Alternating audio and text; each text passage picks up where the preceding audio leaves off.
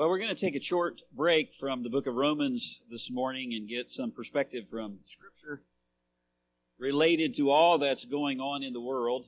Quite frankly, as I began studying early last week, Monday, Tuesday, to talk about some of the nuances of the law and how the Mosaic law applies to believers or not with all of the things going on around us, I was compelled to go here. It's a message that's going to encourage your hearts as you navigate the times in which you live in, and it's also going to hopefully help you filter out voices that are vying to explain it to you, maybe bring you some biblical clarity. The passage that you heard this morning and the one that we're going to read, even look at right before that, are familiar passages that you probably know. You may have even seen in things talking about what's coming in the end and things like that. And when you read a passage like that, it can be how should I say it? Theory. They can be words, or you can hear people preach about these things with great vitriol. That is until you start living them and you're in the midst of them, and then they become like water to dry ground. Your soul just soaks them up. We're here today watching what happens on the news, but yesterday there were churches that are our churches that are our brothers and sisters in Jerusalem and also outside of Jerusalem, that met yesterday with Jewish believers, Arab believers, Christians that are there with all of their 18 to 30-year-olds absent in uniform in Gaza or in the north. And as we mentioned earlier, a few hours away from a very bloody battle. And you can just imagine what's happening right now over in our old sanctuary, which is boundless. I know it is Thanksgiving break or fall break, I should say. And normally there's a couple hundred students over there. I don't know how many are there this morning, but you just imagine no students being there because they're about ready to go into war, and people that would be even absent in this group. And those Christians gathered yesterday and looked to the Word of God to make sense out of what was happening and to process and to pray even for their own children and cousins and uncles. I mentioned Boaz. In the midst of that mass, there are believers and unbelievers, like the man that was the sergeant, Boaz's son. And as we sit here this morning, there are 300,000 Israeli troops amassed on the Gaza border, another 50,000 in the north, and that doesn't include a standing army of 150,000. That's of a population of about 7 million Israelis, 7 million Jews, I should say. There's about another 2 million Arabs and others, Israeli Arabs. It's in a country about the size of New Jersey. And just to give you some context, when you hear the comparisons of how many people died in the massacre, 1,000 plus Israelis. I heard someone compare, if you want to compare populations, think of it this way: if 40,000 Americans had died on 9/11, that's a good correlation of 1,000 Israelis concerning the population. The tragedy of 9/11, if there were 40,000. There's a U.S. carrier strike group sitting in the Med right now as I'm speaking, which includes the largest and newest aircraft carrier we have. British warships on the way, a second U.S. group on the way. There are no doubt U.S. special operators already in Gaza looking for the U.S. hostages that are there. Israelis, no doubt, already operating there, and a ground invasion imminent. That's on top of a war ongoing in Ukraine, China being aggressive toward Taiwan, threats of additional unrest in the Middle East. These are serious matters for sure. But in one sense, they're par for the course in a fallen world. Some of you, I don't know if anybody in here is still alive that fought in World War II, but some of you surely lived through it. And if not that, Vietnam and in Korea. Many of you in here lived through the Gulf Wars, Saddam Hussein. Most of you recall 9/11, Osama bin Laden, Afghanistan. All of you, unfortunately, went through COVID. The incessant turmoil in politics, not to mention bouts of economic upheaval. The Democrats winning and leading the country, the Republicans back and forth. And quite frankly, COVID and those kind of things, most of those seem pretty small in the face of war and radical Islamic terrorism. And all of that is laid on the backdrop of a godless culture that calls good evil and evil good, and perversion that can hardly be spoken about, much less talked about. There's a lack of moral clarity that's dumbfounding. You likely saw protests over the weekend, whether it was Harvard or otherwise, denying Hamas did anything wrong to Israel or supporting acts of the terrorists as justified against Israel's quote-unquote aggression. I mean, we live in a world that's lost the ability to discern good from evil. It's totally disconnected from logic, but that's also been the case since the fall. And the reason that you should care is about those things is summed up in what my friend Menno Callister said even early this morning. We should always remember that there is a spiritual war that is raging, not a political one. What happens inside Israel's borders is just a sample of what will happen to all nations at one point. You put on top of all that the capitulation of many churches, gospel-preaching brothers falling to deceptions and distractions like wokeism, entire denominations, embracing aspects of social justice and other errors. I could go on, but you know the world that you're living in. And as we try to digest all of that, even a faithful believer needs to be reminded of where it's all heading in the end and resetting their footing as they're waiting for that moment to take place. I mean, we look around and we see things going haywire, and we can't get overwhelmed or not know how to make sense out of it or get fearful. The late Adrian Rogers said a Christian should navigate life with a newspaper in one hand and a Bible in the other.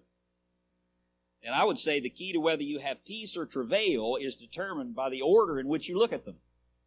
You look at the newspaper and then your Bible versus your Bible and then your newspaper. That will determine how your heart goes. I mean, the news on TV tells us it's hopeless, driving viewership. World leaders say, follow me, listen to me. Political candidates are opportunists. We'll just elect them. They'll fix it all. But what followers of Jesus Christ ask is, what does the Bible say? How does the Bible interpret these types of things? When the contemporary world looks like it's lost its mind or global war breaks out, a believer must remember there's another vantage point that we go to in God's unchanging Word, and there we find the answers. There we find God's thoughts, not even our own. And that's exactly where I took my friend Boaz this past week. I've spoken to him every day, his son, along with many other Israeli sons and daughters, about to plunge into the lion's den. And I encouraged him, after listening to him, I encouraged him to read Romans 13 and Romans 11. But here's two places I want you to read. Romans 13 says God has given governments the sword to remove evil. That is what the IDF is about ready to do. That's their purpose, God-given. Romans 11 says the Messiah will save Israel. Or Romans 11 says God will save Israel through their Messiah, not an army. We'll get here at one point, but Romans 11 says, see Apostle Paul, says, For I do not want you, brethren, to be uninformed of this mystery, so that you will not be wise in your own estimation. That a partial hardening has happened to Israel until the fullness of the Gentiles come in. And so all Israel will be saved, just as it is written. How will they be saved? Well, the Bible has already told us. The deliverer will come. Messiah will come from Zion, who will remove ungodliness from Jacob, that's Israel. This is my covenant with them, the future covenant, when I take away their sins. From the standpoint of the gospel, they are enemies for your sake, but from the standpoint of God's choice, they are beloved for the sake of the fathers, for the gifts and the calling of God are irrevocable. They will be saved through Christ alone, but God still has future plans for Israel at His second coming. And that God is no different today. While Israel as a nation is in rebellion against the Lord because they've rejected their Messiah, God has not forsaken them. And He will not forsake them now. I mean, we can be unfaithful to Him, but He'll never be unfaithful to us. And those answers I want to help you with this morning. So I want you to open your Bibles to 2 Timothy chapter 3. 2 Timothy chapter 3. And I want to remind you what God says about the very days that we're living in and where to look for answers. I mean, the Bible reminds us of the same truth that's echoed in Romans 11. For us as believers today, God who did things in the past is still doing things today and still will do things in the future. And as the Scripture predicts, we see God's plan unfold. The very days that we're living in are spoken about in the Bible. The Word of God methodically and resolutely marches from the fall in the garden to the cross of Calvary, and then from the cross to the end of the age. In the period between Christ's ascension, in the book of Acts, when you men of Galilee, why stand you gazing? The same Jesus that rises is the same one that's going to come. The period between Christ's ascension and His coming for the church is called the latter days, the last days. And those are the times that we're living in now. And the Scripture tells us that what these days will be like. It calls them perilous times, difficult times. In the passage that we'll look at. In fact, 2 Timothy chapter 3 is all about the time that we're living in. Verse 1 through 9 describes the days. Look at 2 Timothy 3, verse 1.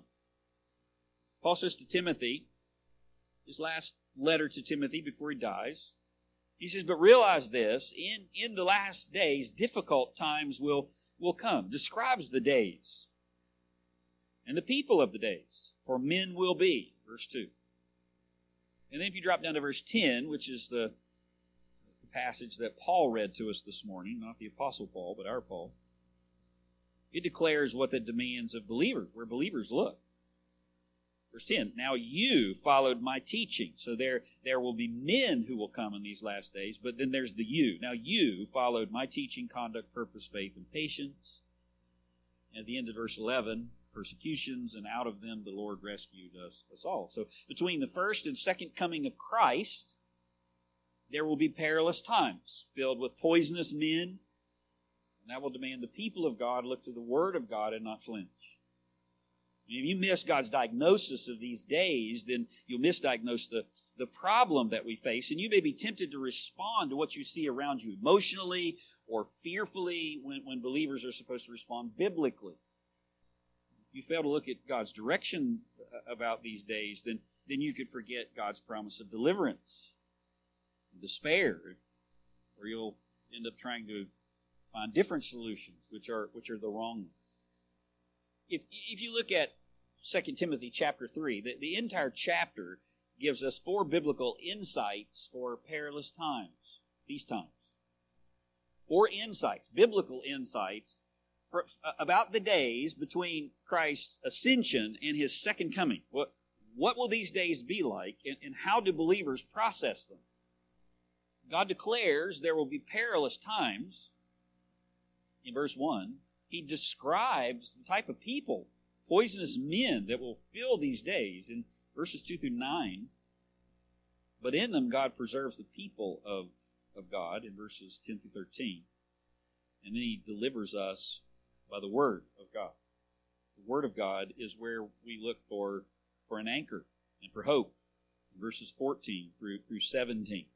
Perilous times, poisonous men, the preservation of God's people, and then the deliverance by the Word of God, the answers found in Scripture. Let's look at the first one. God declares these perilous times. The first biblical insight comes from God's direction about these times. Look, if you would, at verse 1. He says, but realize this, that in the last days, difficult times will come. And in that very first verse, there's a warning about the time, the period of time that's in view, and then a depiction of that time. I mean, Paul begins here with a warning or a declaration about the times. I mean, the very days that we live in. He says, realize this or be assured of this. Don't be mistaken about this. Don't be lulled to sleep thinking that somehow it's going to get better or these things aren't going to be there. God says, don't be surprised by what is taking place around us during these times. Be assured they are coming. It's not a maybe so, it's an assuredly so. And there will surely be lots of reviews about what happened in Israel. How could this happen? And what did they miss? And one thing can be sure, Israel didn't think this could happen. It had been 50 years since the Yom Kippur War when an Arab coalition of 10 countries launched a surprise attack on Yom Kippur, October 6, 1973. And 50 years later, it was Hamas, and if his return tarries, there will be others. And Paul says to Timothy, don't fear as if some strange thing is taking place. We know these things will happen, and know your task is to think biblically whenever they do. This is a warning, and it's not to make us fatalistic. It's to give us boldness and faith. I mean, God doesn't tell you that these times are coming or these are the things that you live in to say, oh, well, we're just in the last days. Let's just let evil people run wild, sit on your hands, or what will be, will be. It's so you remain vigilant, so you'll be aware. When they do come, you'll trust in the Lord, and you'll obey His word, like Romans 13. You'll trust in Him and not your own capabilities. But when they come, you should say, my God's already told me about these things, because He rules over all of history. And in our current situation, this Sunday, like last, this year, like the next, we still follow Christ, and we still follow the one who's reigning in heaven, and we'll continue to walk by faith in His unchanging word. And that word says everything you see around you is exactly what will mark these days. Look at verse 1 again. He says, realize this, that in the last days, he defines the period of time. Difficult times will come. These last days. I mean, the period that we currently live in is called the last days. It's a reference that Paul uses over and over through the Bible. Not just Paul, but the writer of Hebrews. And it's the period between the first and second coming of Christ. It's literally the end times. And I understand when you hear the word the end times, you think of Tim LaHaye or Revelation and Armageddon. But that's what comes in the end, at the very end of these latter days, the end of the end times. These latter days, it's a period of unknown length that meanders along from the ascension, but builds in deterioration until we get to the end. I mean, this is exactly what Jesus says in Matthew 24, when His disciples ask Him, when is this going to be? And what will be the signs? Look at what Jesus says. He says, you will be hearing of wars and rumors of wars. See that you're not frightened. For those things must take place, but it is not yet the end. For nation will rise against nation, and kingdom against kingdom. In various places there will be famines and earthquakes, but all these things are merely the beginning of birth pains. How do we know that we're not in the tribulation yet? Because Jesus says conflict and warring nations and environmental tragedy and natural disasters are a sad part of the fall. They've been going on since the Garden of Eden, since Genesis 4, whenever Cain murdered Abel. The warring that took place after that. Notice he says, you will be hearing of these things, and they will rise. There's two parts to this. These things are part of the curse. Jesus says it's normal for a world under it, and a world that's in rebellion against its Creator, and a world that lies in the hands of the wicked one. Not only that, look what Jesus says in verse 21 and 22. It should be 22 and 23. Look at verse 21. He says, for then, when the end actually does come, for then there will be a great tribulation, such as has not occurred since the beginning of the world until now, nor ever will. unless those days had been cut short, no life would have been saved. I mean, notice the distinct and exclusive nature of what's coming in the very end. Jesus says it's not 1,000 Israelis or 40,000 or how many ever number that will be in the wars that have taken place or the millions of Jews in the Holocaust. He says that unless the days of that what's coming in the end, unless that time, that period is shortened, there wouldn't be any human beings left on the earth. They would all be perished. They would all perish. This is something that's coming that's unknown to history. It's unique to the future. I mean, what we experience right now is tribulation, for sure. It's gripping. It's gutting. But when the day of great tribulation comes, it's not going to be localized or normal. It will be a time like has never been, nor ever will be again, Jesus said, thankfully. And the days that precede it are called the latter ones. And it's a period that begins at the coming of Christ, gift of the Spirit, and it moves until he returns. And no man knows when the end of the calendar is. Look at when it begins. Acts chapter 2, verse 17. Notice the same term. And it shall be in the last days, this period between the ascension and his coming again, God says that I will pour forth my Spirit on all mankind, and your sons and daughters shall prophesy, and your young men shall see visions, and your old men shall dream dreams. I mean, Luke defines the latter days as a period that starts at the work of the Holy Spirit at Pentecost. And it will continue until Christ comes. Look what the writer of Hebrews says.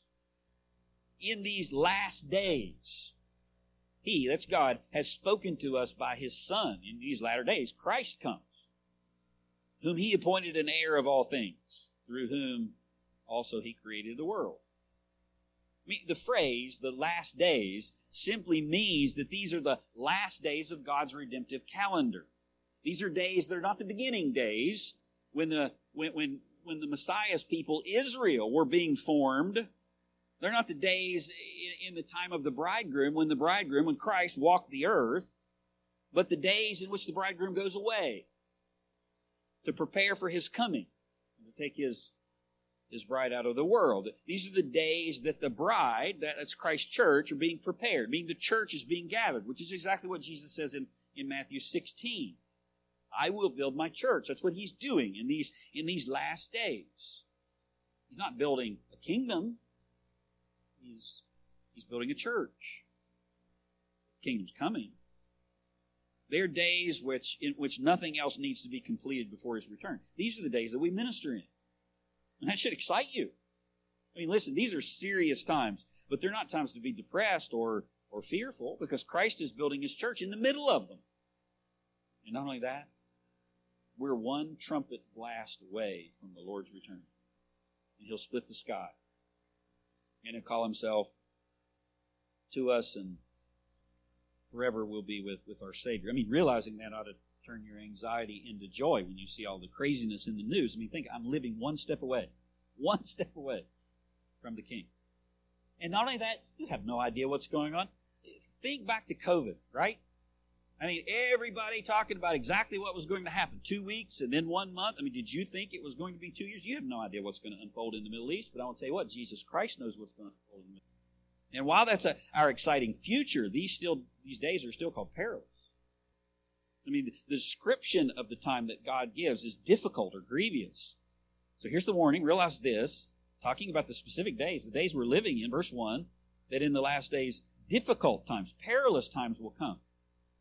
This word difficult or perilous is a term used one other time in Matthew 8:28, describing the demoniac of the Gadarenes, where it's translated violent. Paul says these are violent times, where violence is done to the truth, and violence is done to the church, and violence is done to mankind.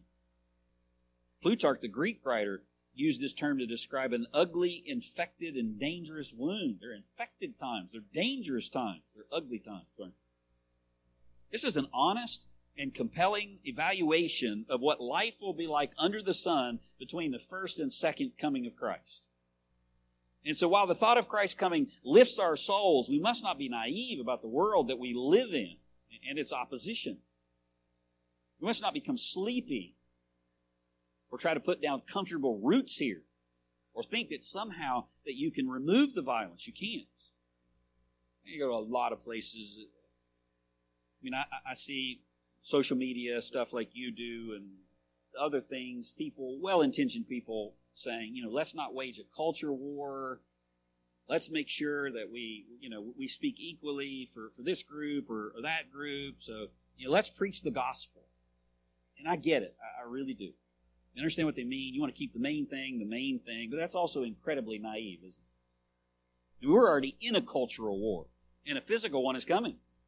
I mean, mankind declared war on God in the garden, and the culture did so to Jesus Christ and his followers 2,000 years ago. I mean, one writer said this. He said, here's the bottom line. No amount of niceness or of social justice advocating, of human trafficking opposition, listening to the right bands, wearing the right clothes, of poverty relief, or reading N.T. Wright, or whatever cool Christian stuff you can align with, will remove the reproach of Christ if you choose to follow his teaching. That's true. You're on a fool's errand if you're trying to remove opposition or remove evil in the world. You're supposed to do something to evil that I'll tell you in just a minute, but you're not going to remove it. If you're trying to save your life, you'll lose it. But if you lose your life for Christ's sake, you'll find it, Matthew 16:25. Better to have Jesus and his reproaches than to not have him at all, Mark 8:34. Your church, you're in a war, whether you want to be one or not, and you have to make sure that you stand on the Lord's side. And you need to think biblically. Paul says the times are violently hazardous. I mean, think about how utterly foolish it is then to try to gain acceptance from the world that's in opposition to God. Or think unbelievers will ever befriend the church. I mean, what complete silliness it is to try to use ministry strategies to attempt to make Jesus palatable to those who hate him from their hearts. I mean, only conversion can change a heart. Conversion can only happen when you preach a clear gospel that condemns before it saves. But you can't be ignorant about the culture because it's filled with poisonous men. There's this description that he gives of people that are in the times. Understand, you come upon this list. Let's look at the list. Verse 2. For men will be lovers of selves, lovers of money, boasters, proud, blasphemers, disobedient to parents, unthankful, unholy, and about there you tune out, right? Because it's just so long. I mean, I can't even process the words that I just but it goes on, verse 3. Unloving, unforgiving, slanderers, without self-control, brutal, despisers of good. Verse 4. Treacherous, reckless, conceited, lovers of pleasure rather than lovers of God, holding a form of godliness, though they have denied its power. Notice this whole section that describes the people that are living during this time. It starts with a little word for. For, which is the reason these troublesome times will come. They will come because people like this will be living in the world. And here's a long list where God describes that these poisonous people living in our days. If you want to summarize the list, there's characteristics. He talks about their deception, their tactic of deception, and then ultimately their condemnation. The characteristics are summarized in verses 2 through 5. They love self, they're indifferent toward others, and they hate God. They love themselves, they could care less about everybody else, and they hate God. Exactly the opposite of loving God and then loving your neighbor as yourself. I mean, it's pretty plain. They're just like their father, the devil. Paul begins here, though, with one word. I think it's at the headwaters for a reason. They'll be lovers of self. That's where we get our word Philadelphia. It has the pronoun autos here. It's philautos. They love self. And people in this age love themselves. And if you have social media, I don't even need to comment on this one, do I? I should also instruct Christians how they're to use social media. They live for themselves, these people.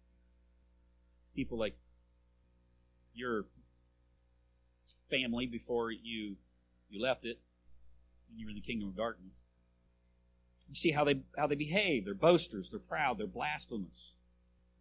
God that they love is the one that they see in the mirror. And they're lovers of money, lovers of self, lovers of money. They amass things to consume on their own pleasures. They're driven by personal ease.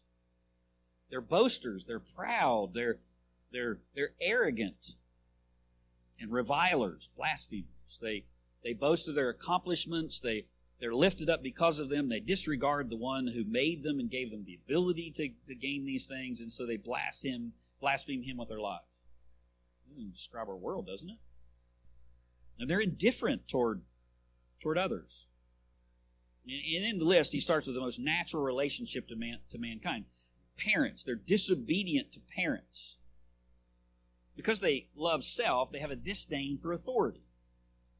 Even the most natural and basic ones that God has built into creation. I mean, you understand, none of the authorities that God's built into the world saves, but the Lord has a purpose for them. They're His gracious mercy that He's built into life, even planning for the fall. Knowing the fall was going to take place, God has built these things into humanity so it doesn't spin off the page. He's built authority into our world, which provides stability and eases the results of the fall. And those come in four forms.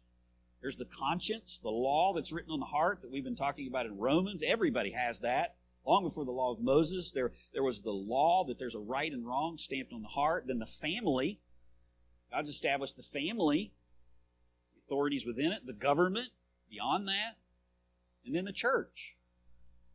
I mean, none of those things save those structures, but they keep a lid on the depraved world and wicked hearts. I mean, without them, everything spins out of control. I mean, that's how you think biblically about what's happening in Israel right now.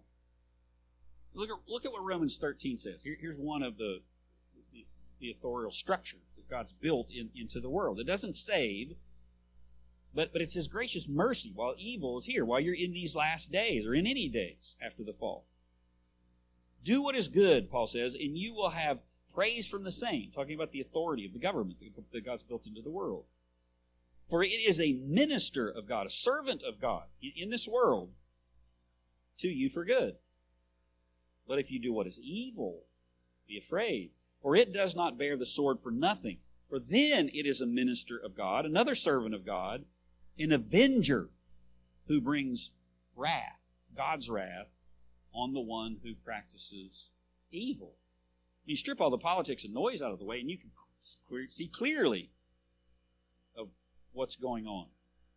I mean, the Bible says that there's sin, which is falling short of God's target that we should hit. None of us in here have loved God with all of our heart, soul, mind, and strength. That's enough to condemn us. Then there's transgression. The Bible speaks about transgression.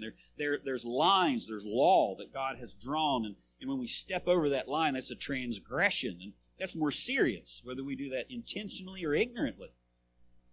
And then there's wickedness. Scripture talks about wickedness, which is the habitual practice of both, falling short and not caring and stepping over lines. But beyond all of that, there's also something called evil. I mean, evil is the depth of human depravity beyond all those things. And it's often mingled with demonic influence, which is what you saw this past week with Hamas or Hitler or others. And Romans 13 says, you will find evil on the earth, but that evil cannot remain unopposed. It must be destroyed. God's servants must be an avenger of God's wrath in those moments, or else humanity would spin out of control and the earth would become unlivable. If you remove that minister of God, that servant of God, where does it end? I mean, evil just goes. And that's why God's given the sword to governments. They're a minister of God to bring His wrath on those who practice evil. Of course, you can look and say, well, they're not practicing it properly here or there, but just in general, that's the purpose. That's what Israel's army is right now. Regardless of the fact that Israel's in rebellion as a nation and they're unbelievers in the midst of that, they are God's sword dealing with evil. It's what our army was in World War II or 9/11. It's not going to remove evil completely, but it's a necessary retardant. It's a grace that God has given in the midst of the world that's fallen. It's how God keeps evil from taking over all over the earth while He is long-suffering before He brings His future and final wrath. Because when He comes and He deals sinners. There will be no chance for repentance or mercy. It will be full and it will be final. And yet our culture attacks every one of those four structures, those four pillars that the Lord's built into society. It's attacked truth, tells people there's no right and wrong, to try to remove guilt from the conscience. I mean, making someone feel bad about themselves is the worst thing that you can do in our society. It's where all the hate speech stuff is aimed at. It's attacked the family, use of punishment. It attacks marital order, parental order, discipline, no spanking, no consequences for anything. Now it wants to remove authority from our society, no longer prosecuting crimes, defunding police. These are not just political statements. When you interpret these things through Scripture, you understand how serious that they are. I mean, trying to make false equivalence between policy in Israel and terrorists slaughtering innocent people. I mean, the aim of all of that is to remove the guardrails, it's Satan's goal to remove the mercy of God and the grace of God, which is tamping down sin. None of it saves, but it's God's mercy. Remove the guardrails from the heart, the family, the final barrier with the police, and if they're gone, then there's nothing left to restrain sin. John MacArthur said you should not be surprised then who they're coming after next. Who's next on the list? It's the church. Look at the end of verse 2. They're unthankful and unholy. They attack authority, even the good authorities that God's built into society. They're ungrateful, unholy. They don't give thanks because they're proud. It leads to an unholy life. Unloving, unforgiving, and slanderers. And when wronged, they show no mercy. They assassinate the character of others. They're treacherous.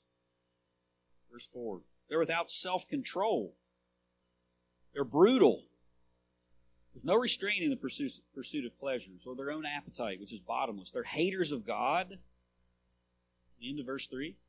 Haters of good. It's a total disregard for anything good and the God who made them. They despise it. Headstrong, haughty. These men just don't do wrong. They hate right. Spurgeon said, if a man has lived in darkness his whole life, do you wonder that the light makes his eyes ache and therefore he hates it? They're traitors. They don't even keep the most basic loyalties. They're loyal only to self. They're high-minded and proud. They think God's truth is just a quaint notion to be disregarded. Verse 4, the end of it, passage, they're lovers of pleasure rather than lovers of God. It's a summary statement of the entire list. They love their pleasures, love their desires rather than love God. Unsaved person worships the God of self. He bows before his own altar, not his creator's. They may hold a form of godliness, but they're empty shells. Verse 5, holding a form of godliness, though they deny its power. In these days, there will be pretend Christians even. They have no power. They're only puff. They're like the empty juice boxes that you blow back up and you give to your little sister. That's what these people are. They're filled with air. Poisonous air, but air. And the Bible says from such people turn away because they can deceive. You know, he ends there. Verse 5, avoid such men as these that I've just described to you. Don't embrace them. Avoid them because they can deceive. Look at verse 6. For among them are those who enter into households and capture weak women, weighed down with sins, led on by various impulses, always learning and never able to come to the knowledge of the truth. I mean, it begins with a warning that from such turn away. And when you see these characteristics, don't run with them, run from them, because they have a deceptive influence. Be careful who you allow to influence you, especially who teaches you the Word of God. They creep into households. They become angels of light. They creep in. While their characteristics should be clearly seen, their worldly teaching can be camouflaged. And the person who listens to them is described here as undiscerning, as gullible, unclear in their conscience. They're weighed down. Their conscience is loaded down with sins. You can't think right when you're in unconfessed sin. They're uncontrolled. They're led about by lusts. This describes someone who's weak in truth and weak in virtue. And godless women are their first targets, just like in the garden.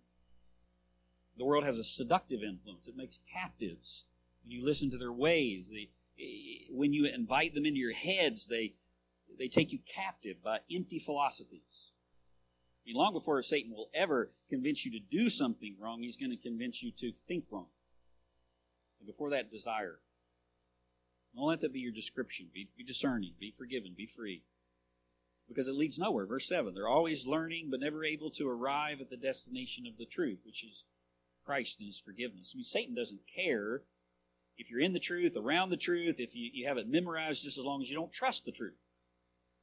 Finally, notice their condemnation. Look at verse 8. Just as Jannes and Jambres resisted Moses, so do these also resist the truth.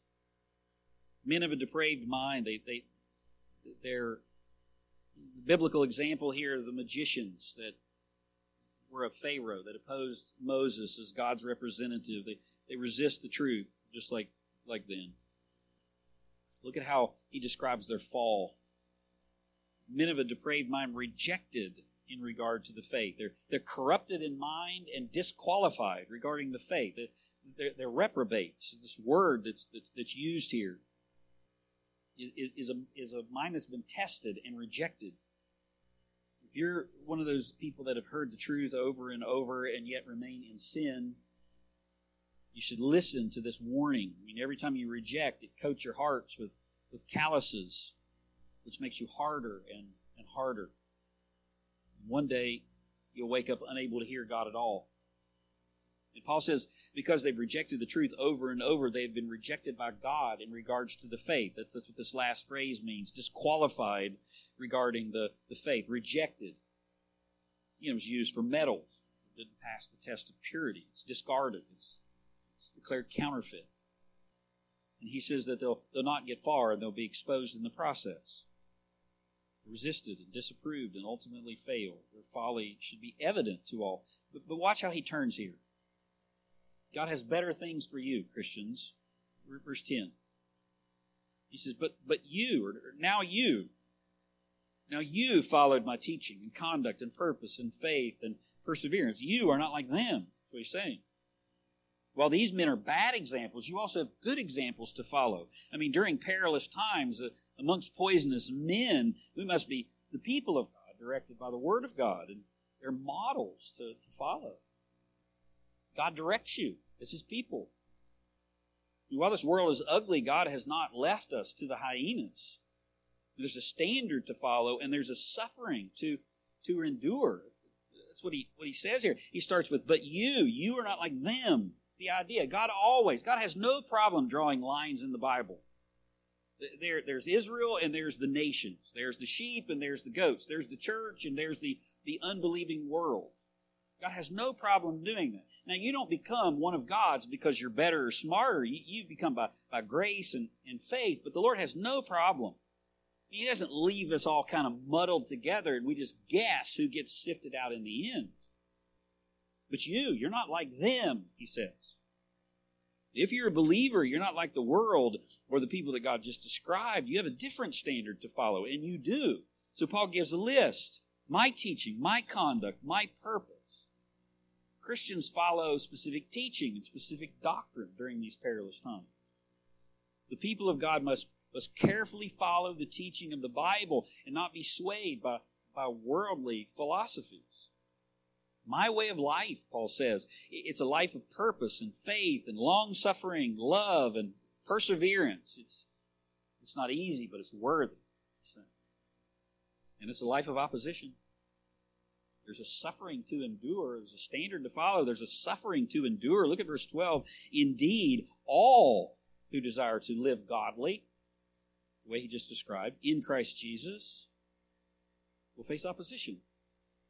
Persecutions, afflictions, just like Paul, we're to endure them all. Why? Because our hope is in the Lord. Notice what he says here. Out of them, the end of verse 11, out of them all. The Lord rescued me. Implying that even those who desire to live godly will be persecuted, but you'll also be rescued. And this is not just Paul's experience, but all of Christ's followers in these days between his first and second coming. We will suffer, but make sure it's for righteousness' sake. You likely won't suffer unless you're righteous, unless you follow Christ's teaching. I mean, if you're weak-willed and morally corrupt, than somebody who goes along to get along, then you won't find anything but acceptance from the world, but you'll be rejected by God. And the way you keep that from happening is to look to the Bible, which is your sufficient source. What he says here, the final instruction, beginning in verse 14 through 17. Again, a passage that you know well. He points the people of God in the right place, in the sufficient source that both saves and sanctifies. Look at verse 14. God delivers His people through the Word of God. But you must continue in the things which you have learned and been assured of, been convinced of, knowing from whom you've learned them, and that from childhood you have known the sacred writings, which are able to give you wisdom that leads to salvation. Where's the salvation? Through faith, which is in Christ Jesus. And also sanctification in verse 16. All Scripture is inspired by God and is profitable. Now, to somebody who's come to salvation, it's profitable for teaching, for reproof, for correction, for training in righteousness, so that the man of God, or woman of God, the Christian, may be equipped, may be adequate, equipped for every good work. So that Paul says, you look to the Bible that educates you unto salvation and equips you in sanctification.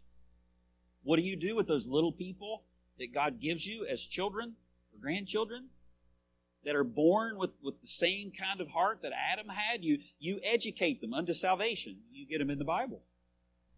And then once they're there, once you're there, then you look to the Bible to equip you. It educates unto salvation. I mean, Paul tells Timothy to continue in what you've learned and believed and knowing from whom you learned it, the writings that gave you the old story of Jesus and His love. Listen, don't ever get too old, too learned, too sophisticated that you forget the simple gospel and the way of salvation. Jesus loves me, this I know, for the Bible tells me so. That's not just for children. One writer said, God is not found on the mountaintops of academia or the caverns of philosophy. He lives in the love of Christ, who gave Himself for you to wash away your sins. Always remember that. The same Bible once believed for salvation is the only thing that you need to walk and grow. Look at verse 16. All Scripture is given by inspiration of God, and it's profitable. It instructs in sanctification. It's not just sanctification is just a fancy name for growing in Christ that Clay will continue to teach us about tonight. We become more and more like Him. Verse 16 says the Bible is from God, and it's profitable. You'll never have to question the trustworthiness of the Word of God, because it's God's very breath that is uttered in its words. It's profitable for you. It's profitable for teaching. It's systematic instruction. Profitable for reproof. That's the negative side. It exposes false doctrine and bad thinking. Profitable for correction. It makes straight the doctrine that's wrong. And training in righteousness. It brings you up in the ways of God. And the end result is our maturity. That's how he ends in verse 17. Look at verse 17. So that the man of God may be adequate, equipped. He's totally sufficient to form Christ in you. Completely equips us, this verse says. And look at what he tells us beyond that. Chapter 4, verse 1. So based on all that, the warning about the time, the type of people that are in the time, the fact that Christians are not that way, even though they live in the midst of it, that there is a word that can bring salvation and change the heart, and then even after that, there's a word that's sure and can guide you and direct you. What do? Paul says, I solemnly charge you then, in the presence of this God, and Christ Jesus, who's coming again, who is the judge of the living and the dead, and by his appearing in kingdom, he points him to this same one who started the latter days with his ascension, is coming again. And what do you do until he comes? You preach the word. Paul tells Timothy, after all that, to preach the word to others that they may hear, regardless of the time and regardless of their response. And so, in the firmness of hope of his coming, Paul says, preach the gospel and preach the judgment that's coming. We sing it. I hear the joyful sound, Jesus saves, Jesus saves. Spread the tidings all around. Jesus saves, Jesus saves. Bear the news to every land. Climb the mountains. Cross the waves. Onward, 'tis the Lord's command. Jesus saves, Jesus Jesus said. Do not be deceived. God is not mocked. Jesus saved, and God is not mocked. Whatever a man, a nation, a group of people sow, they shall also reap. But rest in this. The Lord knows how to rescue the godly from temptation and to keep the unrighteous under punishment until the day of judgment, 2 Peter 2:9. So, what do? What are we about to do when we close? We're going to pray for the peace of Jerusalem and Messiah's return. We're also going to pray for God's sword to remove evil. That's what you should be doing. Restraining evil through the sword. Pray for the salvation of many, but do not fear. Rejoice. If I could play a trumpet, I might pull one out right now. One note. One note. And over the precipice of heaven he comes to call us out of this world and to meet him in the air. Won't that be a day, Christian? Here's how I want to close this morning. I want to pray. I want to pray in particular for people 18 to 30 and many others there are people right now that are within hours away. They're facing eternity. There are going to be people that are going to be killed on the other side of that sword. Enemies that are going to perish. And all of them unbelievers going into a Christless eternity. So I don't know how, but I want to pray even this morning that the Lord would save some in the midst of that. Let's do as we close.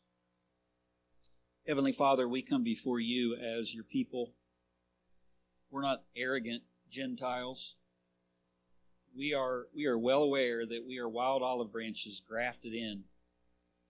We're there because of mercy, not because we're better than the Jewish people, even the ones that are in rebellion against you this morning, having rejected their Messiah. We're surely not better than